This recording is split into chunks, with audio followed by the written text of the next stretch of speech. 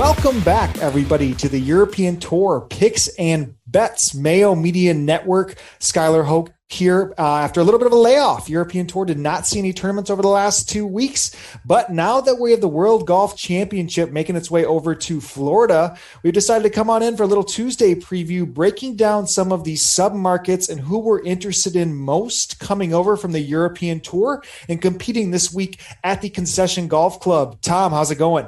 Yeah, it's good. It's strange, isn't it, having a bit of a break? It was disappointing. We had a great Saudi Arabia. Justin Rose kind of wasn't, expected to go well, and he did.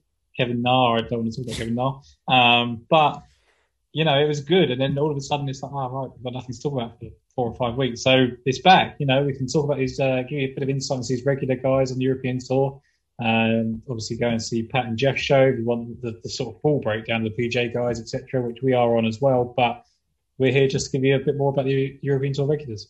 Yeah, absolutely. I mean, you think back to the Saudi Invitational, you see Tony Finau finishing T2 there. We go last week to the PGA Tour, Tony Finau finishing T2 there. It's like, time is stagnant in this world of golf with what we have. And I'm really excited for this week. It's actually in my backyard here, about 15 minutes away from where I'm living. So trying to sneak onto the ground. So if you see anybody out there pumping us, that's kind of me making my way, hopefully, to the course this week. But this field is loaded with a lot of the guys that, we are primarily backing on the European Tour. You're getting in there due to the, official world golf rankings that these golfers have that kind of get the bottom of this field in the odds boards and the lower end of the DraftKings pricing full of all of these guys that we love to play overseas. But I think we need to mix it up and start a little bit. So with the top of the board. So again, we're just going to stick naturally to those that are playing on the European Tour the most. And two of those better players, especially as of late, are some that you're interested in, Tom. Let's kick it off with your top of the board picks. Yeah, so for me, and it's strange because it's a guy that I don't really get into very often. I kind of find he's a bit defeatist. And, it's Matthew Fitzpatrick. The first thing he said when the Bryson thing comes out is that he could go and add 40 yards to his game. It's not really a skill. And I was like, you could go and do it. Just go and do it because you're going to leave yourself behind, right? But over the last couple of years, he's kind of devoted his time to the PGA Tour a bit more. He'd obviously got that win at the DP World before the Christmas break, and that seems to serve him well. And now I just think that when you look at where he's played well, it's Florida, it's Bay Hill. He should play well at Honda, Valspar, etc. But Bay Hill primarily, he had the seconds of Molinari, didn't he? Where Molinari had a 64 final round. And Memorial, I think, is a great golf course to comp here. Again, guesswork, because I do not know what this golf course is going to be like. I can guess and I could say to you I know everything about it, but I just don't. I spoke to Paul Cesario in the week and he just said short game is going to shine through. Chipping, putting, and staying patient was his key words. And the two guys I've taken to European Tour, Matthew Fitzpatrick, right, we're generally associate patience with. I think he's a guy that doesn't play himself out of tournaments. He builds himself. There's no cuts. There's not a case of going to get yourself stuck behind the scoring. There was a bit of frustration on the final day, wasn't there, at Riviera with Fitzpatrick? He did look a little bit, the putts that he normally gets going in weren't going in. But I think he'll kind of learn from that. I think he was right there. He's got one of the most experienced caddies in the world on the bag in Billy Foster. We know what his chipping and putting is like. And if that is the test that we're going to expect this week, then he should be a good guy. And I think he's plus 600, plus 6,000, big guy for this tournament. Yeah, and that's the thing. I mean, we didn't really do a course breakdown to introduce the show because, again, we all are playing games. You said it beforehand. Guessing from a flyover is something that's difficult to do. Looking at the 2015 Bryson DeChambeau Championship, in college, like that is just a different ball game that we're trying to attack with professional golfers now playing this course. To your point, it does look like to some of those green surfaces, those complexes, a short game is going to matter. So I love the angle that you see with Fitzy there. And again, yeah, he was, through 54 holes, right in the mix of things. I think he bogeyed 17 or something early on Sunday morning and just fought it all Sunday. But the stretch of golf that he really has had, has been truly impressive. So to get him, 60-1, I mean, I think that's pretty fair coming in with the form that he has. And to your point, if it's going to be a test, and I hope it is, I hope they give these guys, some challenging courses. Because I think when that happens, your next guy can make a run at it too. Yeah, absolutely. Just one last bit on Fitzpatrick. I think that the thing that kind of hurt him was that I think everybody expected Sam Burns to come back early, and he didn't. Right, he had a great front nine, and I think Fitzpatrick felt the pressure to kick on really quickly and got really despondent because he didn't catch. If he'd have just stayed patient throughout that front nine, got a couple under par, Sam Burns did give up eventually. He could have then made his attack on the back nine, but I think he kind of talked himself out of it. But I think he's he's mature enough. He's got a good caddy on the bag, but we're talking about that. Next guy, Justin Rose. I'm going to go back to the well. It may be a bit of recency bias. The last time I did this video, he come second. He was right up there. Was in contention. He probably shouldn't even have been in contention because Dustin probably should have run away with it, but he was. And I think Pat and Jeff talk about betting the ceiling of a player. Well, if he's betting the ceiling of Justin Rose, then this guy shouldn't be a 60-1 golfer, right? He's one of the only players. I think there's 9 or 10 players that've got multiple WGC victories in this field. He's one of them. He's won at Memorial and he's lost in the playoff at Memorial. He's had great runs at Bay Hill, which I think will be a really good comp. So everywhere that you want him to play well, he does. He likes the green surfaces and the Bermuda greens. Everything sort of suggests that he should play well. So if you're expecting Rose to be back as I was when he was at Saudi Arabia, and as I hope it will continue, then it's a great spot for him. Yeah, and you look at Rose on DraftKings too, coming in at 7,700. Based on those odds, he seems to be a pretty significant value. And again, if you're speculating the comeback of what he is, of course, I agree with you in the point of I'd rather be early on individuals because you're getting those payoffs if it is than to be sitting there chasing the 28s 33s that come after they may lose out in a playoff or something, for example. The thing is he's never going to get to 200 250 to 1. You haven't got, I think people don't want to jump at 70 or 60 to 1 because they think he's going to get to a really big price. Look how long it's taken Ricky Fowler and Jordan Spieth to get to those prices.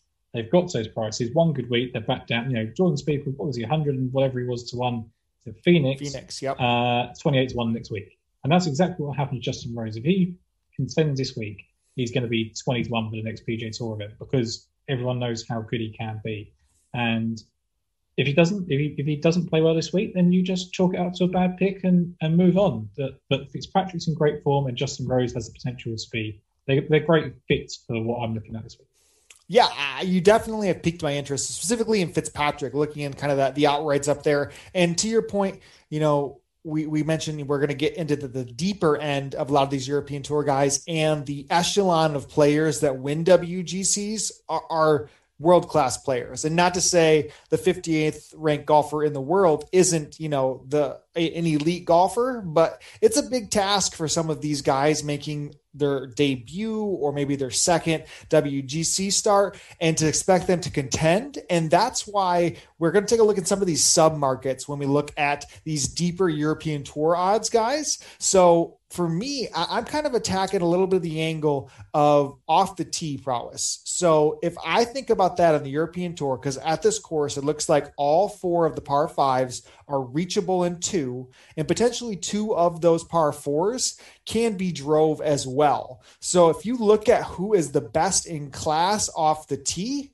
for the European Tour who's competing this week, Laurie Cantor is right there, Rasmus Højgaard, and then my man Robert McIntyre would probably be the third one of that bunch who are the best off the tee guys there. So as we dip into the submarkets, is there anybody else that's kind of sticking out to you that you want to speak on? And we'll look at some odds specifically for those guys, but those are the 3 that seem to be a little bit too deep in some of these. Yeah, and I mean, we'll come on to those 3 guys in a sec. The one guy that I looked at from a submarket point of view, we talked about the podcast last night, was Victor Perez. I don't think that he can necessarily win the golf tournament. We expect him to go well at Europe. We expect him to win European Tour events. This is a huge step up. As much as he's 28, 29 years of age, he is still fairly immature in terms of golfing career. And the win at WGC, as you just alluded to, Dustin's won 6 of the last since 2013. That's the standard, right? And then all the other guys, I think the worst golfer, if you like, of the people that won WGCs is Russell Knox. And this is where, and he was playing at a decent level at the time. And that was a course that they go back to quite a lot in China. You've got an idea that you come into a brand new golf course, and a lot of these guys are coming in their first time. The thing I like about Perez, which I've alluded to a couple of times on the show so far, JP Fitzgerald. I think he'll be a huge asset. He knows what it means to be in the WGC, he knows what it means to be in the major. He's been it with Rory McIlroy. He lives in Scotland now, I believe he does, Victor Perez. So he's just used to kind of challenging himself to these short games. The tight lies around the greens, the putting. It's not his best asset. His asset is irons, right? Pound greens, and that's what you expect. And he's long enough to reach those par fives you spoke to. If he can just keep himself in, and I think having that experienced caddy on the bag will help him, then that's where I'd look. And I think is it 28-1? I think he is for a top European. That would probably be the angle.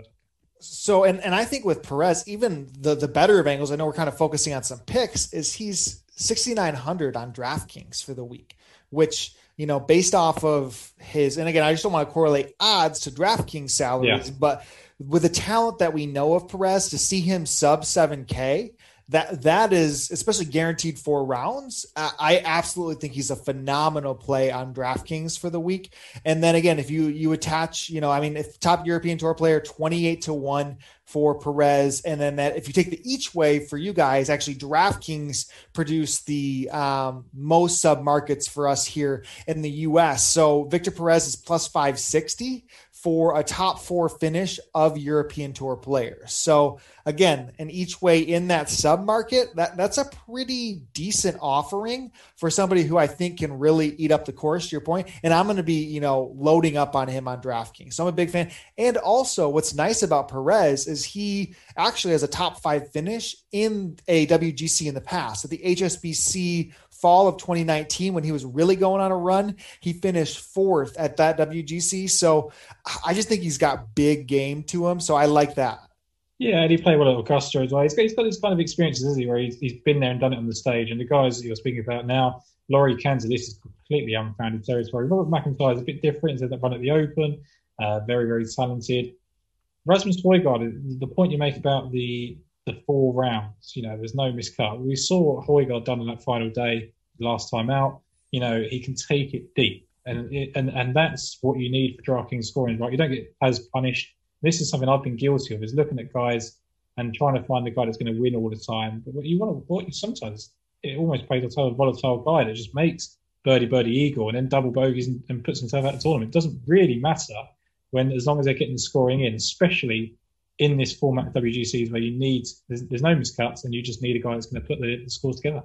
Yeah, and to your exact point, I mean, taking it deep like he did, the last time we saw Højgaard, Sunday 62 in Saudi, and that was the best round of the day by 3 strokes. So, you see that recent form that is kind of popping for Rasmus. And again, 2-time winner at the age of 19 on the European Tour. Incredibly impressive. And the stretch that he did, unfortunately, didn't take advantage of that when he got in his last major championship. But he's going to have all those opportunities this year. A good finish here potentially gets him into the match play, and you might be able to get into the players. Of course, you're in there.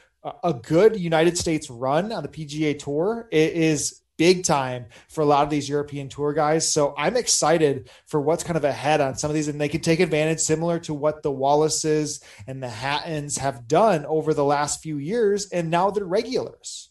And that's the thing is I was actually disappointed Wallace didn't get into the field because I thought it was be right up his ballpark. And I'm not a massive Wallace fan, but it seemed to strike him. When I saw what the course was, like, Matt Wallace would be great. He'd probably get the hump, but it'd be great. To your point about how important it is to play well here, this is the start of an extended Florida swing. If they can play well this week, they're going to get invited to Honda. They're going to get invited to Bay Hill. It's so prestigious, and sometimes that's going to work against people, but it also gives you the motivation on a Sunday when you're not really in it to go and shoot an 8-9 under round, because you know what that can do to your world ranking points, to your Ryder Cup spots, with Perez especially. There's a reason to play all 4 rounds. Yeah. I completely agree. And again, you don't have to worry about them teeing off and being 3 out of the cut line on day 2, and it becomes a stress all day with a sweat. The WGCs are just a different experience. So I love the angle. And again, we talked about attacking off the tee. Højgaard is very long off the tee. His last 2 times out, he really picked it back up, what he had been leading the European Tour for a little bit of time last year. That to me is somebody you absolutely can go into at 6,700 on DraftKings. DraftKings. And then if you look into those submarkets, again, listed on DraftKings Sportsbook. So if we went into Højgaard, so if you wanted to look into with the one that made most sense, I guess, for him, since he is from Denmark, right? So Denmark, he would be in the top European Tour market, and he was plus 650 for that top four. And again, that market is led by Rahm, Rory, Hatton, and Hovland of the four top guys. But again, if you're trying to compete out one of those, I think from him down, I think, Højgaard has a lot of upside. So to get it at plus 650, he's 33-1 to be the top European Tour player. But I'd be attacking that from the top four angle and think he can make a run at that. Yeah, I think it's completely unrealistic to expect him to be the top European Tour guy. So I think to do that, he would have to be in the top 4 or 5. One of Hatton, one of Fitzrose, Rory, Rahm. One of those is going to be in contention on Sunday. So you're trying to take that on. But as you say, with the top 4, he's maybe got to finish 12th, 10th, 12th, whatever. That's then a lot more appealing. And, one of the things you say about the fact, he's Danish, the sort of prototypical Danish guy we've seen so far has just been an elite short game. Soren Kjeldsen, who's played really well at these WGCs. Thomas Bjorn would have played great at those sort of things in the past. He's got that kind of pedigree, but he's also got this athletic side of him and long distance that he can kind of put it all together. And the thing that you said about he's already a 2-time winner, and I put some hesitancy on that, didn't I, earlier on in some of the shows, and said that small events, weak players that he beat. But, like I said as well, no scar tissue. He's not gone to WGC and finished 72nd before. He's not finished 64 and been humbled. He's got a chance to show himself off. Hopefully he does that. Absolutely. And you talk about 2-time European Tour winners. Unfortunately, we can't talk about Guido Migliozzi this week, even though he falls into that category. He's not teeing it up, unfortunately. However, they announced on the European Tour today, instead of the open qualifiers for the U.S. Open, they're going to do that mini series again. And whoever racks up the most points during that, 5-event swing, I think it was, or 3-event swing, they're going to get exemptions into the U.S. Open. So hold our hopes. Guido is going to be playing a major this year. This is big year for Guido. It's still coming. Yeah. If he's in the Open Championship, we'll have to fly you over because it's just down the road from me. Oh, that'd be exciting. All right. I'm in. I am in. So if we continue on down, again, we mentioned Laurie Canter. So Laurie Canter is... what's the best way to describe Canter? An elite ball striker who, when he's in the moment, it's difficult for him to capitalize. Very typical of young players or those that haven't broke through yet. But his off the tee numbers, even adjusting them for field strengths, he is one of probably the top 20 guys off the tee in the world, which is a lot to say for somebody who's really broke on the scene over the last 12 months. But if you can take advantage of that here, his short game isn't terrible either from a chipping perspective. From a 5-foot putting end of it, it's a little treacherous. But again, if you look at those submarkets, I think Canter is one, and on DraftKings, that we can really attack this week. The only negative I would say about Laurie Canter is I don't think he can get it done under the gun so far. He's not, he's lost to some really poor people. But what he is streaky. And, he will go 4 birdies, 5 birdies, 6 birdies, in the space of 10 holes. That's the type of guy he is because he hits it so far. I think it took a little while for even myself, really, to actually consider how good he is off the tee. I think we saw it, especially in Dubai.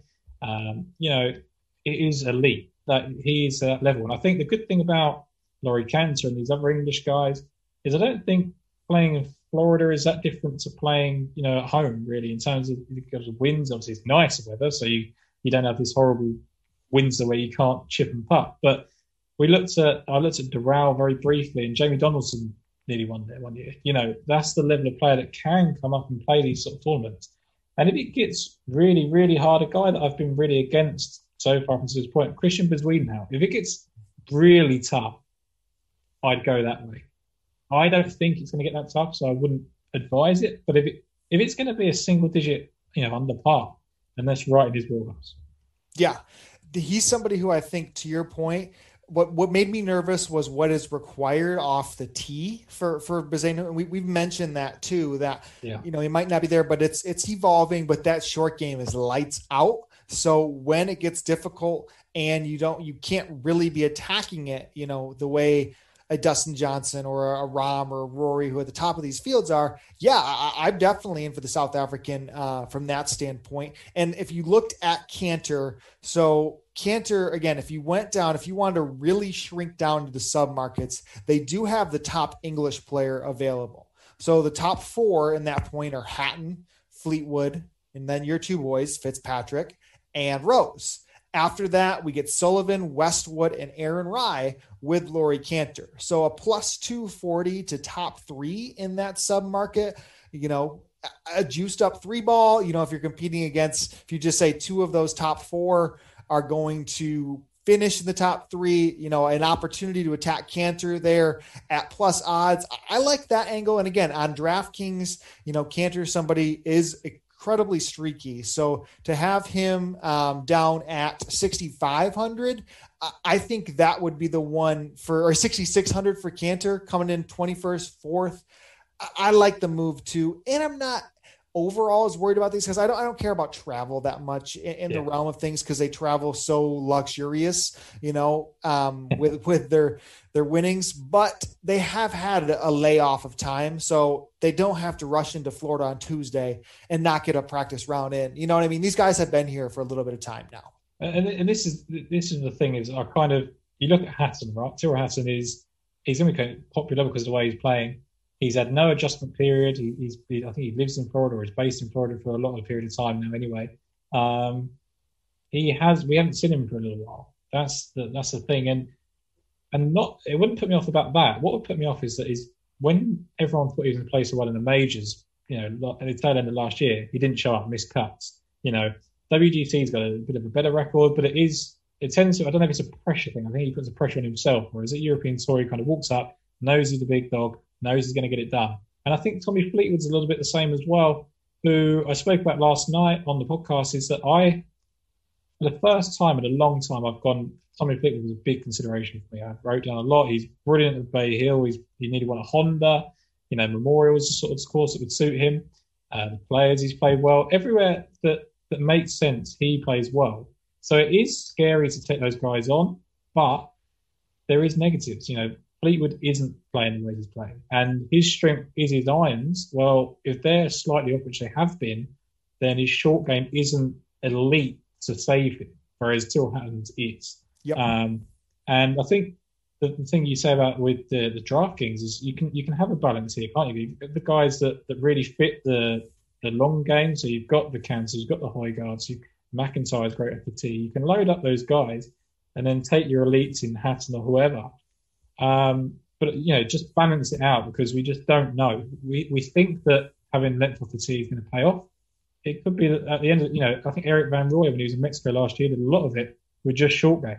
It really is the prototypical player makes sense, but there's always one in the top 5 that just gets it down around the greens. Yeah, absolutely. And you hope to couple the at green performance with a lights out ball striking, and that's when you get magic happens. And, you fortunately run into those situations time in and out. And that's what McIntyre does maybe 2 out of 4 rounds every week. He is almost guaranteed, it feels like, a 65 every time he tees up, but he might have shot a 75 the day before. Yeah. And to see him, do what he did at the Open last year, finish inside the top 10, in his home country, was a huge, I think, stepping stone to what has become. And I don't know if many people realize that he battled an injury towards the end of the year, layoff, and then just kind of struggled for a little time of stretch before getting that first win at the Cyprus Showdown. And arguably, he might be the, kind of the hot buzzing guy that's coming over that people are starting to be more familiar with. He's going to, knock on wood, get into Augusta with a good stretch of golf up here. He's going to play in the match play. Almost the one I compare maybe in a sense to is Justin Harding went on that stretch a few years ago where he won and he was right there in it. He comes over, plays the Houston Open, then he plays the match play, almost beats Rory. Like McIntyre is going to get these kind of opportunities as the hot new thing. Now on the PGA Tour side over the next few weeks, he's already in the Arnold Palmer Invitational. He's going to be in the Players. He's going to have 2 WGCs and hopefully it ends with a major. And that's 5 shots you get right there to rack up some FedEx Cup points and maybe maybe have a shot at a special temporary membership to close out this year. And his life is forever changed. That's the opportunity that lays ahead of somebody like him inside the top 50, someone like Perez, who's now 30th in the world. This is, like we said, this is go time for them. And for two people off the tee who are arguably, some of the best guys there on the European Tour, I think McIntyre can take it deep here. I think that one of the things, that's a really valid point, because we see these guys in European Tour, and this is why we do this show, is because they come up, and people say, well, they're not as good. Their best is not the best of the PGA Tour. And to an extent, that's correct for the most part. Justin Harding finished 12th at Augusta on his debut. It just happens sometimes. Chris Paisley won a great run and nearly picked up his card from the Corn Ferry. These guys can make life-changing runs. Fernando Castagno back in the day ruined his career trying to play the PGA Tour. But you have to capitalise, and these guys are going to see that. And yes, it adds a bit of pressure, and you've got to decide whether you think they're going to run with that or shy away from it. Laurie Cantor is never going to play the standard of golf that he's playing like this probably for the rest of his career unless he develops, and this is his opportunity to do just that. Yep. I mean, you said the exact situations. I think of Tom Lewis winning the Corn Ferry, Tour finals. And now he's got a PGA Tour card for the entire 2 years. He finishes second in a WGC. That earns you enough points to stay on there as long as you're doing it. And again, we're not even going to go into the Puerto Rico Open, but that field is flooded with guys looking for their chance. You look at the top of the board, and it's like we have a European Tour event there with Peters and Wallace and Grace. And you get in the situation that Corn Ferry guys are fighting there. So, that's the angle that I think yourself and me and a lot of those that are following us really, really like that side of golf. And shout out to Thomas Dietrich, who what was it, fourth or whatever it was in the college event in 2015. Yep. That is the only thing that we have got to go by. And everyone's looked at that and gone, right, Bryson DeChambeau won the NCAA championship. It's a Bryson course. Bryson wasn't Bryson. Yes. 6 years. He wasn't, he wasn't a long guy. He beat C.T. Pan and Bo Hostler was 10. So you've got Bryson, C.T. Pan, Bo Hostler, who are all modestly off the tee. And that's what gave me the kind of hope that Fitzpatrick could succeed. That, Justin Rose is fairly long, but the short game will help. And like you said, luckily you pick guys that, because Laurie Cantor, the negatives are he doesn't look like he can make a winning putt, but he can putt and he can chip. Rasmus Højgaard, you don't shoot 62 unless you can get up and down. So these guys have proven it. I have no fear over any of them in terms of DraftKings scoring, because there's nothing to fear. They're either going to fall behind on the scoring or, they're not going to miss a cut. There's no volatility. It's actually quite a nice event to get into DraftKings if it's something that you're not into before. Yep. And again, no pressure of missing the cut. We're guaranteed the 4 rounds. So what were your odds on Fitzpatrick and Rose? We'll close out here. We'll run through the bets. Yeah, so I had them at 60-1 each. I think they may be a little bit down, maybe 55s. Look, anything north of 50-1, I'm happy for both of them. Starts to get shorter than that, then you're trying to take on the real elites. You're looking at the Victor Hovlands and people that are going to be around that price range. Sung Jae Im is a guy that I liked because of his prior ankle. But then you start to question them. But all the time they're over 50-1. I'm happy with both of those guys. And Victor Perez, I think it was 20-1, 28-1 top Euro. And like you said, just play the top 4 because that's the sort of thing we're aiming for. Yep. So Perez was plus 560 on DraftKings Sportsbook for that top 4. When you looked at top European Tour player, that's a little bit deeper than what Robert McIntyre was. He was plus 500 for that top 4, 25-1 outright. If you went deeper into Højgaard and Cantor, plus 650, plus 800 in that top European Tour player. Again, you can look at them in the top English player market where that goes to top 3 odds. I believe there's a top continental European Tour player where you could get, or European player where you get Rasmus Højgaard at plus 240 in those markets. So again, we're attacking the angle with specific guys. And then, giving them the opportunity to not have to finish inside the top 5 to cash those tickets and give us a decent each way look at that. And again, 3 of those guys are sub 7,000. On DraftKings, you have Victor Perez at 6,900. You had Laurie Cantor at 6,600. And then Rasmus Højgaard to round it out. Rasmus is 6,700. So I think that gives us a good little cherry on top to attack in all different angles. And again, we're just getting started. We have WGC for this week. Again, we'll probably have the players. We can do something similar where we focus on a sub market for it. And the European Tour is almost back. What are we, 2 weeks away from the next event? Yeah, absolutely. And it's, it might be a small event. It might be a really, bad event, but that's where we're going to come into play. As there's going to be guys down at 100-1 in that European Tour event that people have never heard of. There's some guys that haven't heard of some of the players in this field, and there's only 72 guys. So when you start getting 100 and whatever guys it is on the European Tour, it starts to get a bit sticky. There's probably not many people watching this video right now know who Richard Bland is. He's a heartbreaker. These are the guys that we're going to be talking about in the future in a couple of weeks' time, and we look forward to getting back to that. But for now, WGC event, I think we've been very cautious to say that it's a new course. It's hard to really get a firm grip on it, but I love the fact that you've looked at it and just gone, these guys are good off the tee. They're going to get that scoring done. From a DraftKings perspective, they're the best thing. And we've also been very clear, not to say that we've picked people that we know can't win. They all have the upside to win. But the realistic expectation is that they're probably going to finish 6th, 10th, 6th to 12th. And that's a good result. That's a phenomenal result, and that pays off, and that's how you win tournaments on DraftKings. That's how you can get the opportunity to cash those each ways. And you're right. We're back in 2 weeks for some really big opportunities on the European Tour.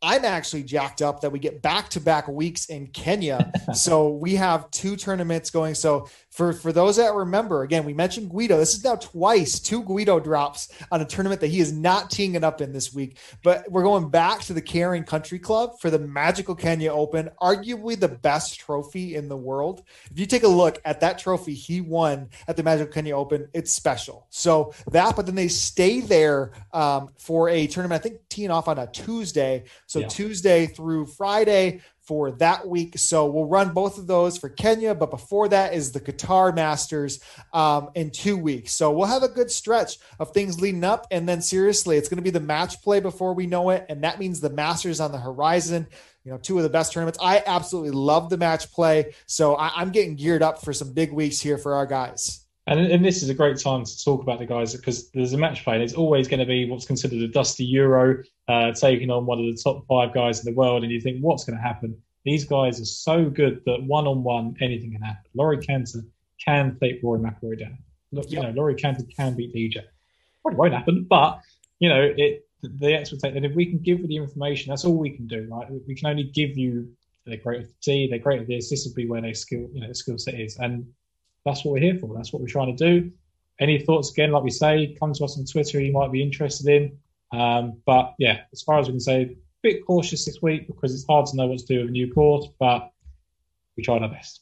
Yeah, and please, again, European Tour Picks and Bets. You can find us on the YouTube channel right here if you're watching us. Make sure you press that subscribe button. And then the mix is where you can locate us on now all podcast formats there. So this is going to be going up in the audio version, which we got a huge amount of feedback for that. So now we're double dipping on both sides of that. So we appreciate you guys. Follow us on Twitter, interact, and we look forward to an awesome WGC. Thanks, guys.